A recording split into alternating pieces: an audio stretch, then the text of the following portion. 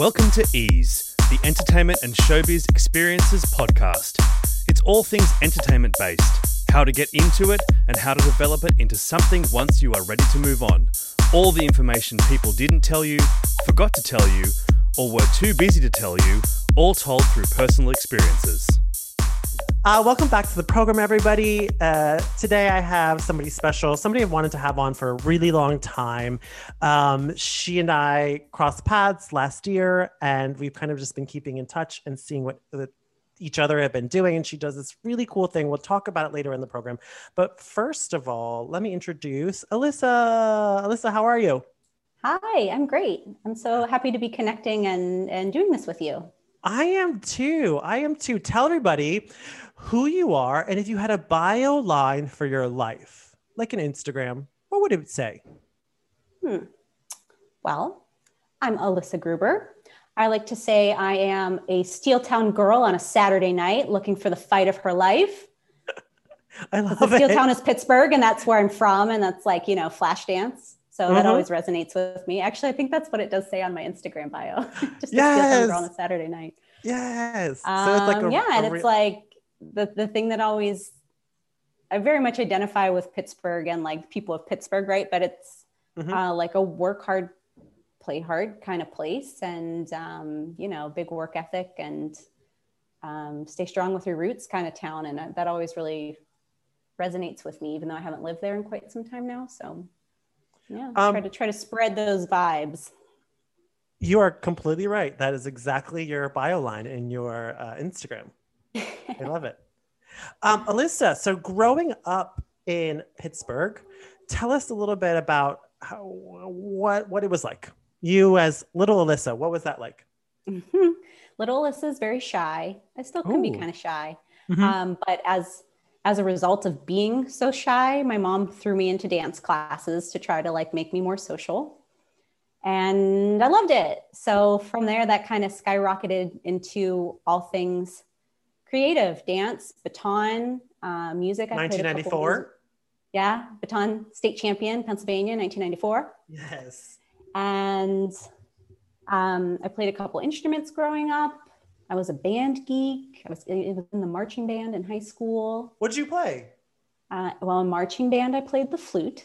In jazz band, I played the guitar. Smart choices. Different vibes. The cool cats in the jazz club and the band geeks in the marching band. Yeah.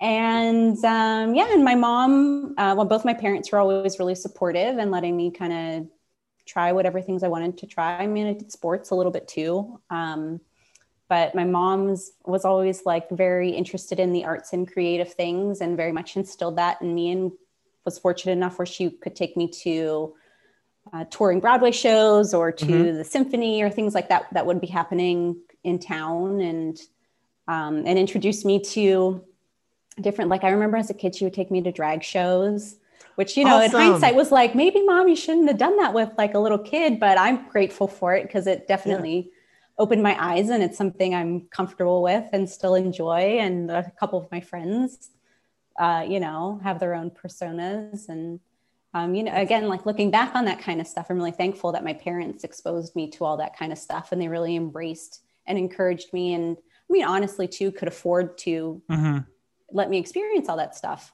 So, how old were you when you started dancing? About 3. Oh, so really young. Yeah.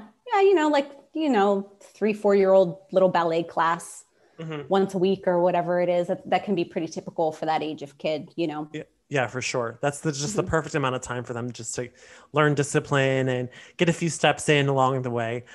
Did you always want to continue dancing? Was there ever a point when you said, this is not for me? Or was this like, oh, I like this? Well, it was, ups and downs. So, I mean, like I off the bat loved it. So they kept putting me in. And then, as you get older, when they open you up to different styles, tap dancing, acro, more jazz, lyrical kind of stuff. So that, that kind of kept rolling. But then I definitely went through my kind of tween phase where I started getting really into rock and roll music. Ooh. And that totally did not fit with ballet. And I hated ballet. I hated it so much. And I had a really one of those really strict teachers that made us wear like the belt, like the elastic band around our waist. Oh yeah. And that was like I think even as a kid, that was like too conforming for me.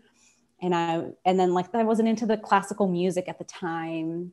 So I dropped out of ballet for a bit, but then of course all my teachers were like, that's the foundation. If you want to get into the more advanced classes, you need to get back into ballet. And I was like, I don't want to. So I picked it back up again a couple years later, and I found like a different appreciation for it when I was a little bit in like high school. Nice. So, I kind of learned the errors of my ways. And then when I got into college, I wasn't necessarily seeking out to become a professional performer or get a degree in dance, but I was going to Point Park, which is a really very well-known, really well-known performing arts school. And I was like, they have one of the best dance programs in the country. Yeah. And I love dance. I would like to keep doing it. So I was trying to like pick up classes as a minor. I was majoring in, it's a long title, but sport, arts, and entertainment management, like a business degree. And I was like, oh, well, I'm going to Point Park. I'll take dance classes as like electives and maybe try to collect a minor on it. And then accidentally ended up at a cruise line audition, and the rest is history, I guess, if you will say.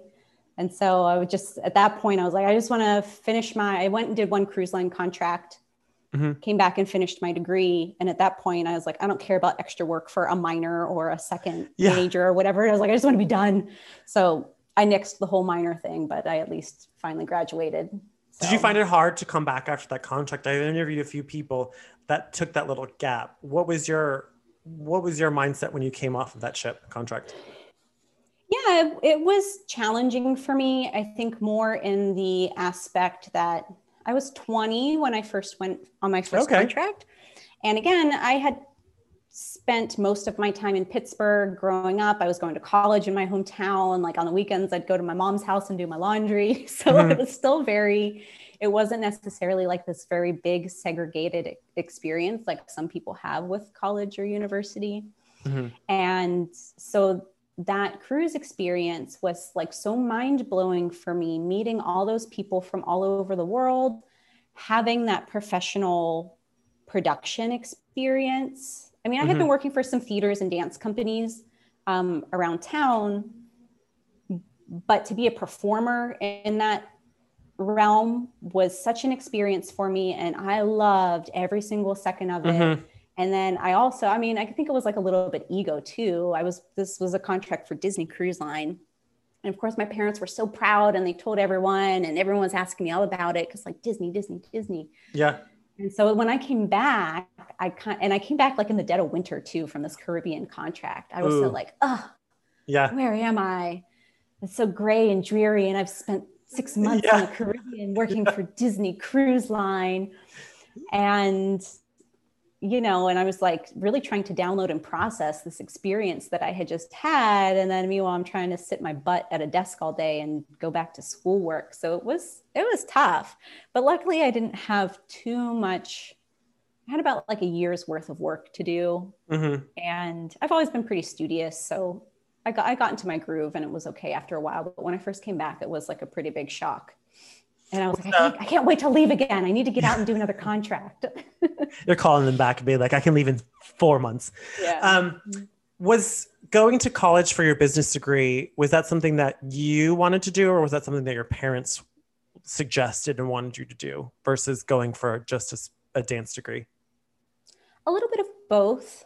I think I'm not the best planner. Like, my fiance's always like, well, what's your 5-year plan? And I'm like, I don't have one. Yeah. And it was really hard. I think growing like Pittsburgh, the way it was when I was growing up, it had a decent cultural arts center to it, but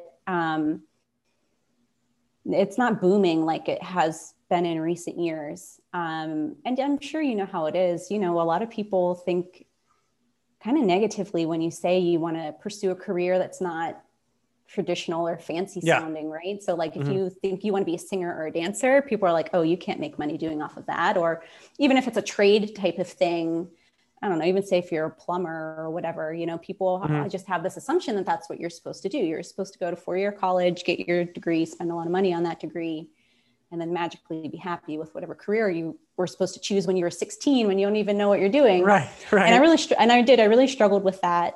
But I always knew I really liked creative type environments. And, but I don't know, I never thought like little me would ever do anything as a performer. And I just kind of wanted, again, would like to keep doing it because I enjoy it, not necessarily to make a career out of it. And it all just kind of accidentally happened. And my parents, again, being very supportive. And I have a very studious older sister who very much like went down that collegiate track, although she does work in the dance industry. She also was a dancer. There's certain expectations, but I think ultimately I knew I wanted to be involved with some kind of arts and entertainment industry, but I didn't need to be on stage. I wanted to be like behind the scenes somehow. Yes. I have the same, my sister's same collegiate, like does all of the book stuff. I was the one that's like, I'm just going to go dance and I'm going to go over here and I'm going to go over there. I mean, my sister has a master's in dance. She's a very beautiful, talented dancer. However, she was like a book nerd and like always straight A's. And I was, I did pretty well in school, but not quite the same level as her. Yeah. But speaking of careers, so you went off on this one contract mid college career. Do you go back? How many years do you wait, or do you just say, I'm done with school, let's go? Yeah. So I figured I only had about a year to go until I finished school. And like, I was okay with that. I found like a cute little apartment and like a little artsy fartsy neighborhood in town. And now that you had some money, I had fun with that. Right. Yeah. And, and then that was my hopes, was to get back into it as soon as I was done. And then I kind of had and I did get in contact with Disney Cruise Line again. And then I kind of had one of those, I know you and I know this, like this hiccup with the medical process you have to go through when you're going out to go onto a ship. And so they denied my contract and I was like devastated. And turned out there was nothing wrong with me. It was just like a weird false thing in my paperwork, but it took, the US health system, it took months to figure that out and for them to process all the paperwork. However, in the meantime, the tangled web of entertainers, someone I had been working with at Disney had been working with Sesame Street Live. Oh. And I ended up at a Sesame Street audition. And like right when all of that was happening, I got a call to go on tour, an international tour with Sesame Street Live. So as soon as I was done with school and it was like perfect timing with my cute little apartment, I was like, okay, cool. I guess I'll go tour the world as a Muppet. Yeah. So that all kind of aligned anyways. And that was another wonderful experience. And even though it wasn't quite what I was expecting to happen, it ended up being really wonderful. And same thing, I wasn't expecting this whole performance career, but it just kind of kept snowballing. I have a few friends that did Sesame Street Live. I have to remember, I think there's 3 that are popping into my head right now. We'll talk about it after. So you tour, this career of dancing starts just going for you. But you say you have a lot of years in the cruise line industry. Do you go back there? Yeah. So I went out on toured with Sesame Street for about 1.5 years. Oh, nice. And then that was kind of wearing thin on me. It was like the same show. Sometimes we were doing 3 90-minute shows in a day. Wow. And even though I was like 22-ish at the time, like that takes a toll on your body. Yeah. And I was kind of like, I would kind of like to be doing a different show at this point. But then in the meantime, I also had been in contact again with Disney, and they lined everything up for me. So I went back out with Disney for a contract and a half. I did a full contract and a replacement. And then again, the tangled web of entertainment. I met someone from Disney who was working with Royal Caribbean. And then I ended up doing 4 contracts with Royal Caribbean. Whoa. Yeah. And then, did you know Robin beforehand? Did you know Robin Cahill before? No, I knew her when I was working at the celebrity offices. Gotcha. Mm-hmm. But I did not know her like in her Disney days. Disney or Royal Caribbean or. Mm-hmm. Yeah. So you did 4 contracts like again, it just kind of kept snowballing. One thing kept leading to another, and yeah. Nice. So you mentioned you wanted to be more behind the scenes. I kind of was the same way. I love performing, but I was like, oh, maybe I should try teaching, or maybe I should try choreographing, or maybe I should try directing, or maybe then I was like, oh, maybe I should try production, see what happens for all of it. You decided to turn going behind the scenes. When was that shift for you? When were you like, meh, I'm done performing, this is it?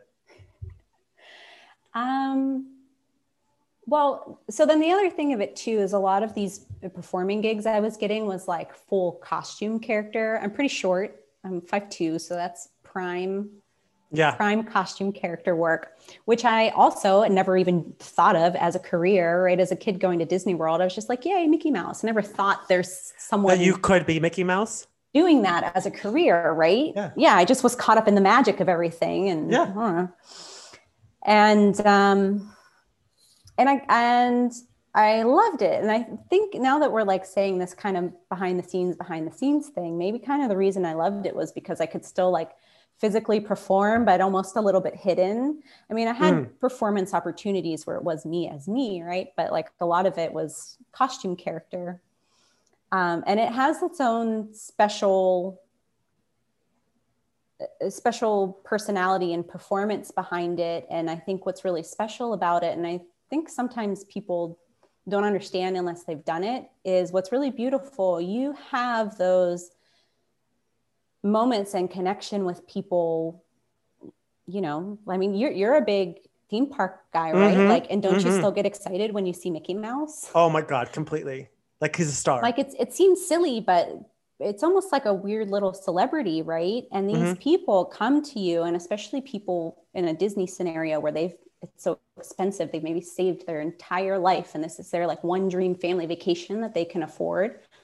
So they're coming to you with these really high expectations, but then they also come and they tell you like oddly private and personal and like sometimes very touching things. But then it's like, you know, but then it's like you processing it, but they're like speaking to the character, and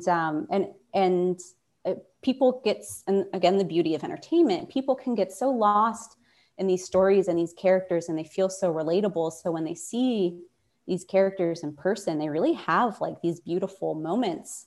But then you're like, it's basically a giant stuffed animal. So it's kind of, the psychology of it is so interesting. But if you've ever talked to anyone who's been a character performer, a lot of people will tell you those really special, magical moments, if you will, that people just tell you these beautiful stories, or how they met someone, or what this movie or what this or that means to them. And they cry, and like, it's very beautiful. But it's also funny because you're like hidden behind a lot of it. So I don't know, maybe if that's why that career also worked out so well for me. It was like, I got that performing out of me, but it was also kind of in a hidden way. But then eventually, like, just like anything else, you know, your body starts to break down. So I was about 29 when I started being like, okay, I think I'm okay not being a full-time Muppet anymore. And then what did you do? What did you start doing behind the scenes after you stopped being in front or character work? So when I was with Royal Caribbean, I also was so they had like a DreamWorks animation program, Shrek, Kung Fu Panda, all that kind of stuff. So Gloria was my favorite. She's a diva. And her theme song was Cover Girl, RuPaul's Cover Girl. I loved it. So I was also a performer in the cast, but then I was also essentially the cast supervisor. So I was doing the scheduling, being like the liaison amongst all the departments on the ship, because they do character breakfast, they do all the photo shoots, so all those different departments, the liaison. And then I did the takeout program in Asia and Australia. And I had been able to work so closely with the choreographers and the producers and the people who were putting that programming together, that I made a great impression, I guess. And once I was wrapping up my time on board, it was good timing and someone was leaving in the production studio in Florida. And they contacted me and said, hey, I don't know what you're doing or what your future plans are, but if you're willing to move to Florida, we have a position open and we think that'd be really great for you. And Nice. a month later, I Florida. packed up my bags and headed down to Florida. Now you're in Florida, and that's where we both reside in Florida. She's in Hollywood. I'm here, and that's how you make it down to Florida.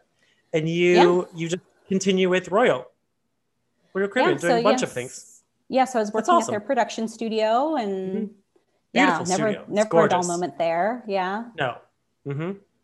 Yeah, never a dull moment. Their individual shows. I was doing casting for the DreamWorks program, like auditioning and casting for the DreamWorks cast, but then also helping with the wardrobe department, wardrobe, wigs, makeup, all that kind of stuff, and helping out wherever I can, whatever I could. Many hats as always. Of course. And then from there, I moved over to the sister brand Celebrity. And with them, I did kind of the other side of entertainment, which is like programming for parties, games, youth activities, guest entertainers, like headliner entertainment, that kind of stuff. And then that's kind of how I ended up on the path to meeting you. Yeah. Of course, we met last year, but whilst we were meeting, you were in the midst of getting your master's, and I stumbled across this really fun thing. I was like looking through your Instagram, and you have this yoga side business that you're doing. That's so fun. Tell us a little bit about this yoga side business, which I'm sure turned into a boom, like a bigger business once the pandemic hit. Yeah. So yoga has always been a pretty big part of my life. I started it when I was a teenager. One of my dance teachers kind of would like throw it in occasionally. Yeah. Which again, in hindsight was like, whoa, that's really cool that a yoga teacher exposed me to that when I was a teenager. Most people don't find that kind of stuff until later. And as, a good supplement to a dance training and whatever, that's fantastic. So thanks to dance teacher Lisa for that one. Yay, Lisa. And and then all through college, I would do it like sporadically, whatever, it would feel good. Again, it wasn't like quite the booming business that it is now, but it was always just kind of a way to help me. I always just felt like I had for lack of a better phrase, it always helps me make me feel like I have my shit together. Like my mind's clear, my body feels stacked in all the right places. And I find, especially now after dancing and performing for so many years, it very much is my physical outlet. I mean, as a yoga teacher, I'm almost obliged to tell you there are many aspects of yoga besides just the physical postures, of course. But I think especially that's why you see a lot of dancers, gymnasts, and things like that become yoga teachers, because it's just that outlet of the movement and the breath in your body that you're so familiar with as a performer. And I think that's why it kind of naturally resonates. And so it had been one of those things for many years. I had been wanting to get certified to teach, but it was either I didn't have the money or I didn't have the time. It's a very big commitment in both aspects. And finally in 2016, it aligned. And I finally got my teaching certification, and right out the gate, I was, and it wasn't even necessarily like I want to be a yoga teacher. It's also just very educational, and you learn a lot about yourself. And I was like, I don't even know if I want to teach, but it is what it is. But right out the gate, I was like ready to teach. And I was just hanging out at a brewery one night, and they had like this really nice string lights, and they have a really cool beer garden. And I was like, this would be a really cool, chill place to do a yoga class. And I just asked, and they were like, yeah, let's do it. So it's a brewery called Lauder Ale right here in Fort Lauderdale. Yeah. And we started doing it once a month, and it was like selling out like crazy. So then we started doing it every week, and that was selling out like crazy. And this is like pre-pandemic. We could fit about 45 people in the tap room in this brewery.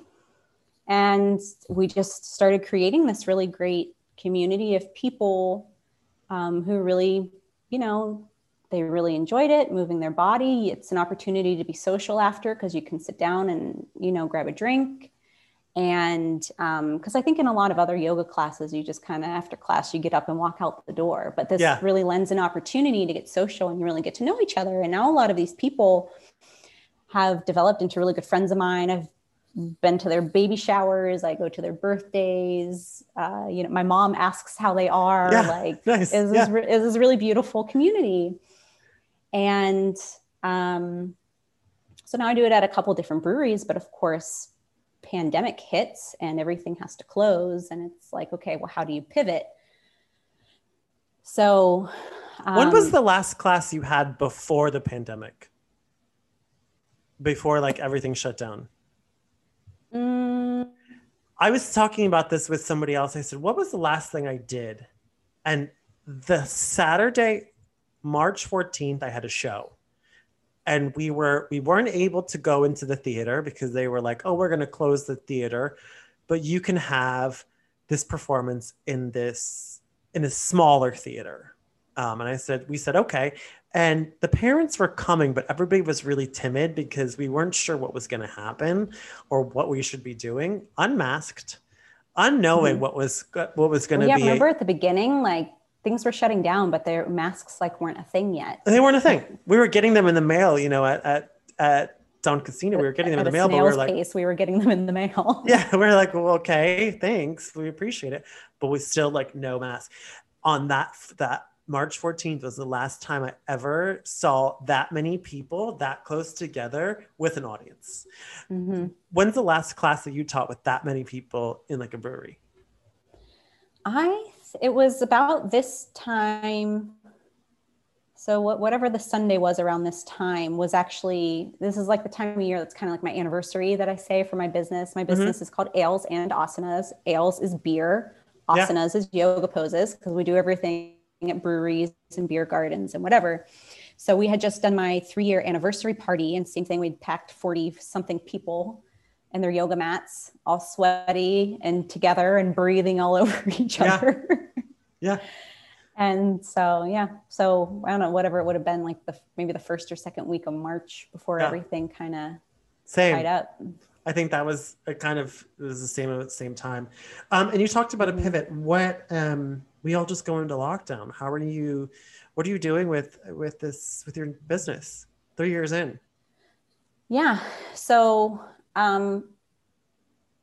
luckily, again, I have a really great community that has developed out of all of this.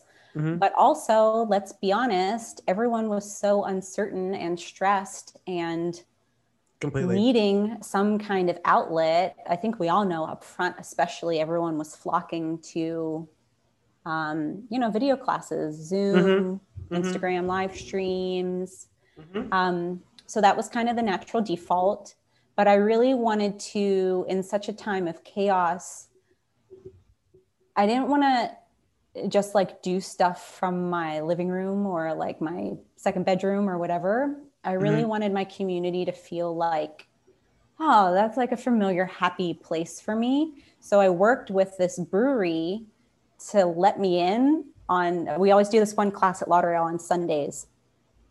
And because that's where it all started, at this point, 4 years ago or whatever.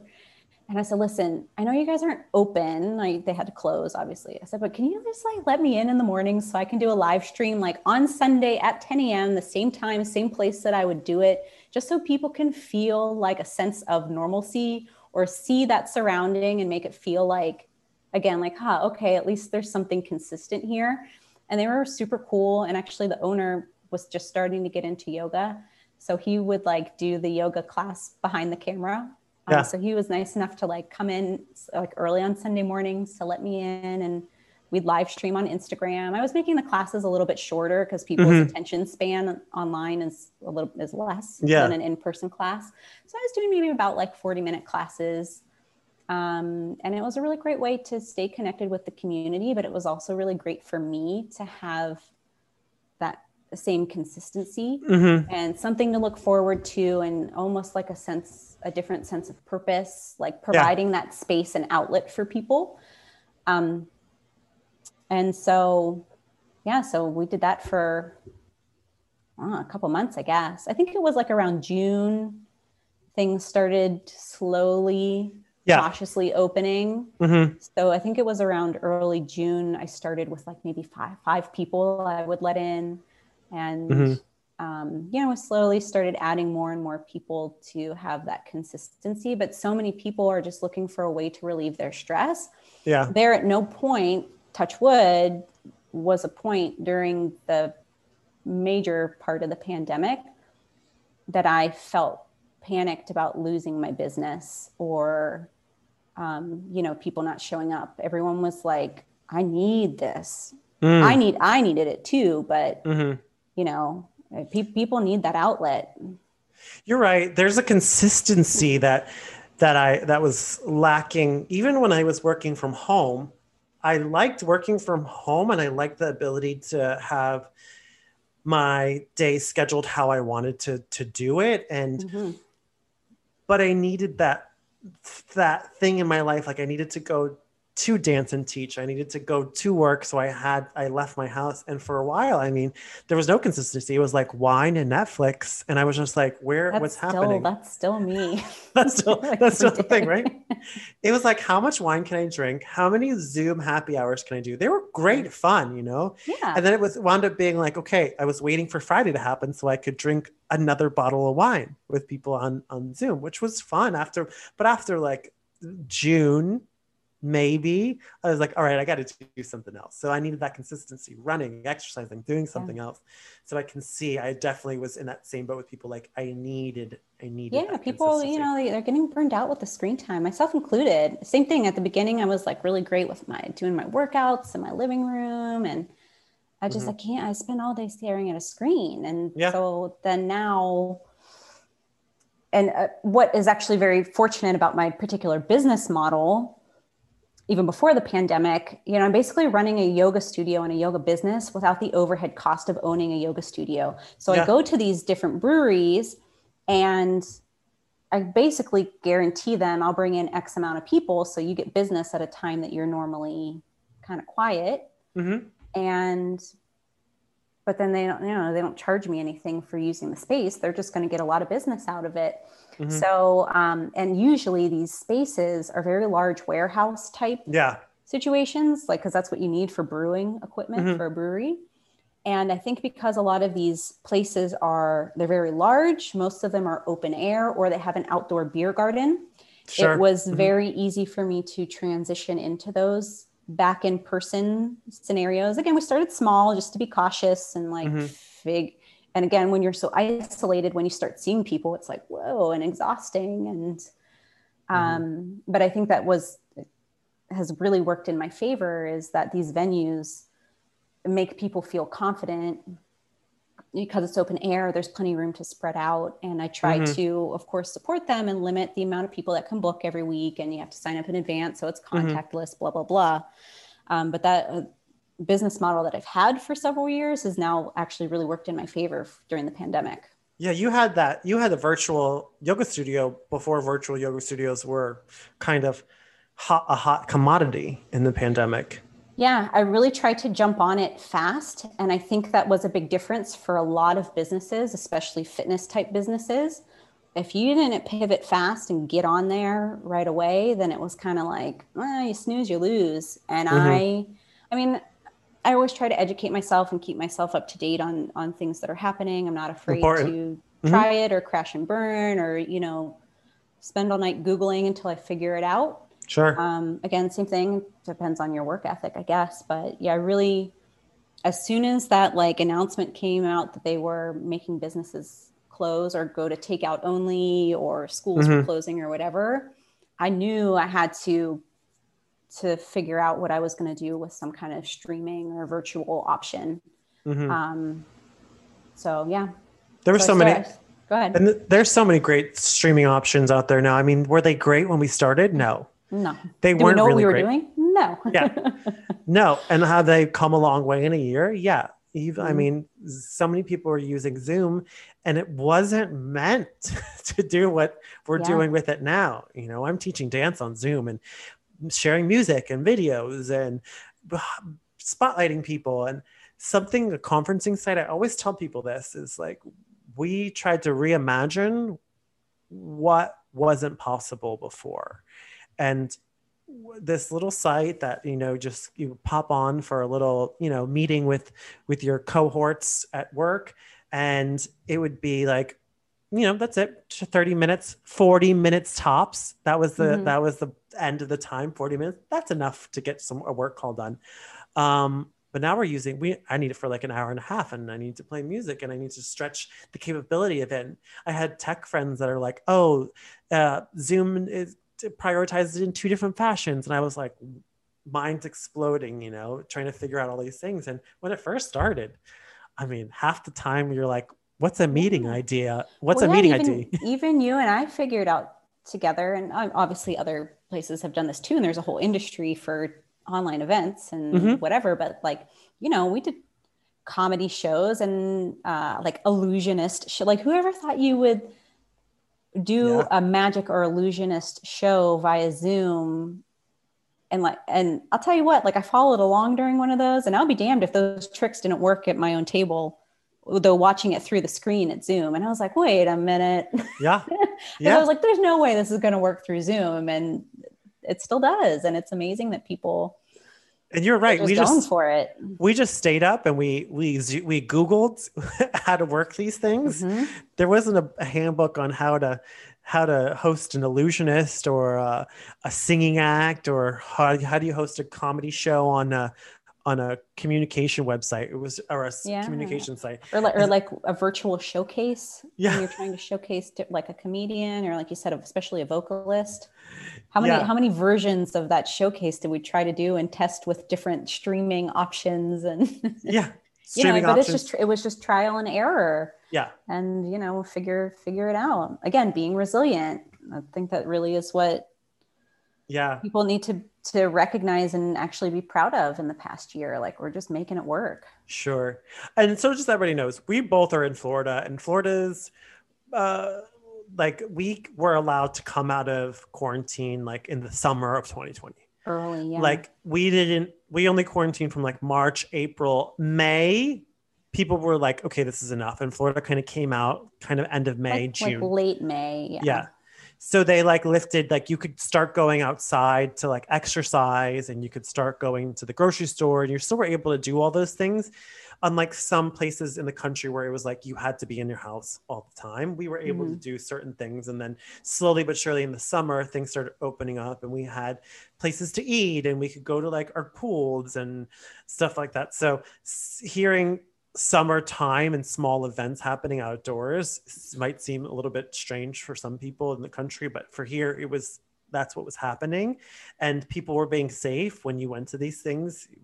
It was definitely safe. I think a lot of people, especially in the entertainment industry, I'm sure in the yoga industry, people were still conscious about health. Yoga is very much about your health and your wellness. And so people were being responsible for all these events. I just wanted to make sure people knew that that's what was happening here in Florida. How have the events increased starting in 2021, when people were like more confident about where the pandemic was going and the waves started going down with death tolls and everything? I think with a lot of things, I mean, there's definitely been phases where you saw people's confidence levels rise, and then, and then you saw cases rise, and then you saw people kind of shrink away a little bit.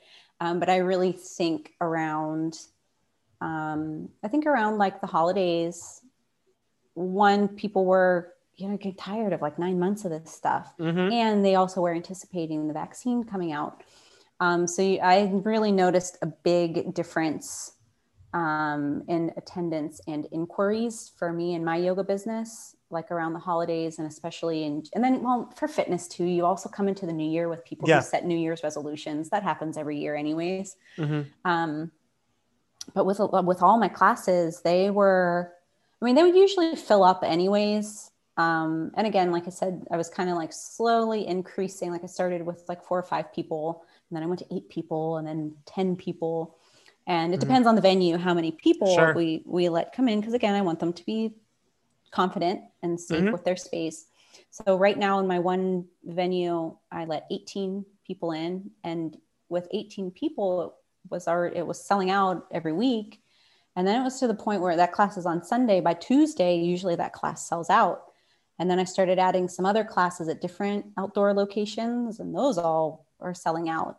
And I think people just really they have that desire to be out of the house, be away from the screen. But as long as it's in a place where they feel confident, which is usually some kind of outdoor scenario. And again, we're fortunate in Florida where right now it's wintertime and it's the most beautiful time of year to be outside. Beautiful, yeah. But a lot of other folks around the country, you can't in exchange go do a yoga class in the middle of the winter in the north, right? With a foot of snow on the ground. So I actually am in a very fortunate position down here that I can utilize those things and the weather here to still maintain what I'm doing. Because I was just in Pennsylvania last week and I desperately wanted to go to a yoga class, but most of the studios there still are online only because it's wintertime and them and their students aren't ready yet. And you can't go, well, hey, instead we'll meet at a park. Everyone's just kind of stuck. Oh yeah. So I feel after that experience, I feel for them, and then going through months of that. Yeah, for sure. And you do these at breweries. I think this is awesome. Have you become like a beer connoisseur in exchange? Yeah, I mean, I've always been a craft beer lover. What's your favorite? My fiance brews his own beer. Oh. If it's like this time of year when it's a little cooler, I love a good like dark stout beer. Oh, okay. But then, and likewise in the summer, if it's like super hot, I just want something light and crisp and refreshing, maybe a little citrusy. Just like anything else, I change seasonally, lots of ups and downs. For some reason, once I got my palate on an IPA, I just can't stop. Yeah, they tend to do that. But there's so many different versions of IPAs that you can find like a nice happy spot, Some people like them really bitter and hoppy. I don't particularly like that. But I like when they're like the light and crisp type of IPAs, right? And they seem kind of citrusy. So strange because I don't like a lot of like deep, heavy flavors, but for some reason, the deeper an IPA is, the more hoppy it is, the more bitter it is. I just am like guzzling it down. Something about taste, like that heavy, deep taste, I just love. And if it's like a regular, like a lager, I'm just like, that's good. And I'll just enjoy it. There you go. That's your style. Yeah. I just enjoy it. But like you said, like we were lucky to have this like year-round sunshine in Florida. So we always can have this. It's one day, like this weekend it's going to be 80, but 2 days ago it was like 60, 55. So it can just vary within the same week. So that makes a lot of sense. But if you had to choose one kind of beer to drink for the rest of your life, which would it be? Well, then I'd go like somewhere kind of in the middle, but very flavorful, like an Oktoberfest. Oh, like a medium color, but still good flavor. Still nice. I could do an Oktoberfest year round for sure. Oh. Do you like that time of season for beer? I love it. Last year, so again, pandemic, quarantine 15, and sitting and watching Netflix and drinking wine every day. Yeah. I kind of had like an epiphany, which is ironic for the girl whose business is named AlesandAsanas, and everything I do is in a brewery. But my body was like, girl, you gotta like not drink every day. And I'm like, well, I'm bored and I don't have anything else to do. What am I supposed to do? So I did. So my body was like giving me signs. I was waking up like in the middle of the night, almost every night. And then I later learned if you wake up pretty regularly between 1 and 3 in the morning, that's your liver basically telling you, I need a break. Yeah. So, and not that I was drinking excessively, but same thing. Like I realized after a while, like pretty much every day I have at least one glass of wine or one beer or whatever. And after a while that adds up. Mm-hmm. So my body was giving me these signs. So I decided to do Sober October. Ooh, that's a hard time to do it. Was Oktoberfest beer season. Yeah. And I was like, next time I just got to do dry January. What a bad choice. But my body so desperately needed it.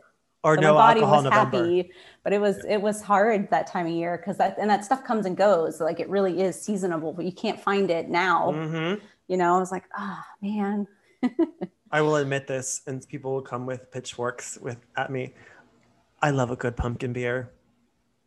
Well, I do. Depends. It's just like anything else. It depends on how they make it or how you like it, right? If you like it super pumpkin-y and sweet, then they have that. If you want just that hint, they have that too. I love a good pumpkin beer. I'm not mad at a pumpkin beer. That's cool with me. I go to places and I ask if they have pumpkin beer, and if they say no, I consider leaving. I feel like this year I did not see many. You did not. You're correct. Beers. Everyone had their Oktoberfest style or something else kind of odd. I saw one this year had like a candy corn, and I was not enthused about that, but I didn't see much pumpkin going around. I think the stigma is getting the best of everyone. You are correct. I went to a few places. They do you have pumpkin beer? They said no. I said, I want to leave. I almost did. Did they judge you? They didn't judge me. No, okay. But I was surprised that they didn't have it, because this place, I mean, what's the one with all the beers, the hundreds of beers? Not Top World 42. No, it has like, you could eat there too. It's in Gulfstream. Oh, Gulfstream Brewing? No, dang it. What's the name of that place? Yard House. Yard House. I asked them, and they said, no, we don't have any pumpkin beers right now. And I said, you're Yard House. You've got hundreds of beers. They said, nope. I could get a sweet potato, the sweet potato casserole I could get from Funky Buddha, but that was it. I said, all right, well, I'll take that instead. Interesting. Alyssa, it's so good catching up with you. It's been a while since we've actually sat down and face to face, but thanks for joining the program. Yeah, thank you so much. This was a pleasure. Again, it's really great to catch up, and really nice to share my story. And I'm sure the people who are listening to your podcast gain a lot of knowledge from the different people that you bring to them and our different experiences. And maybe for that young person who isn't quite sure what they want to do or what direction they're heading in, maybe they get a little, insight into, you can have a really fun and successful career in something that to the general public seems non-traditional, like dance or yoga or whatever it is, And even through a pandemic, you can still be successfully doing it. Absolutely. Yeah. Kudos to that, to you as well, kind of pivoting and making that all something that was on the side, now a bigger business for you in the forefront, which is excellent. Yeah. It's excellent stuff. Congratulations. So thank you. And when you're feeling stressed, use your yoga breath. Yes. Everything will be fine. Deep breaths. I'm going to find a time to come into your yoga class. I'm going to do it. Yeah, let me know anytime. We offer classes every Sunday, every Monday, and then we do like sporadic things depending on the schedule. And same thing, either big open air venues or outside, nice sunset classes or happy hours. Where can people find classes? So again, my business is AlesandAsanas. So it's AlesandAsanas.com. I'm at AlesandAsanas on social media. And you just find the class schedule. You can book right on my website. And let me know if you have any questions, or if the great thing about this is it's a really welcoming atmosphere for people who are newer to yoga, or they don't really like the vibe of a traditional yoga studio. Sometimes it gets a little pretentious. Mm-hmm. Honestly, if you're just coming for the beer, we're okay with that too. So that makes it very welcoming for people. And first timers, just come for the beer, right? Just come for the beer. Absolutely. That's how I've got, and a lot of guys come to my classes for that. And then they find that they really love it. And then now they come back all the time. So. And then there's always that reward of beer at the end. Yeah. And then there's always a treat, of course. 60 minutes later, there's beer. Alyssa, again, thank you so much. It's been good seeing you. All right. Thank you so much. What a pleasure. Bye. Thanks for joining in on the conversation. To view additional content, follow E's podcast on Instagram and Facebook. Be sure to subscribe and leave comments on the episode wherever this podcast can be found. See you next week.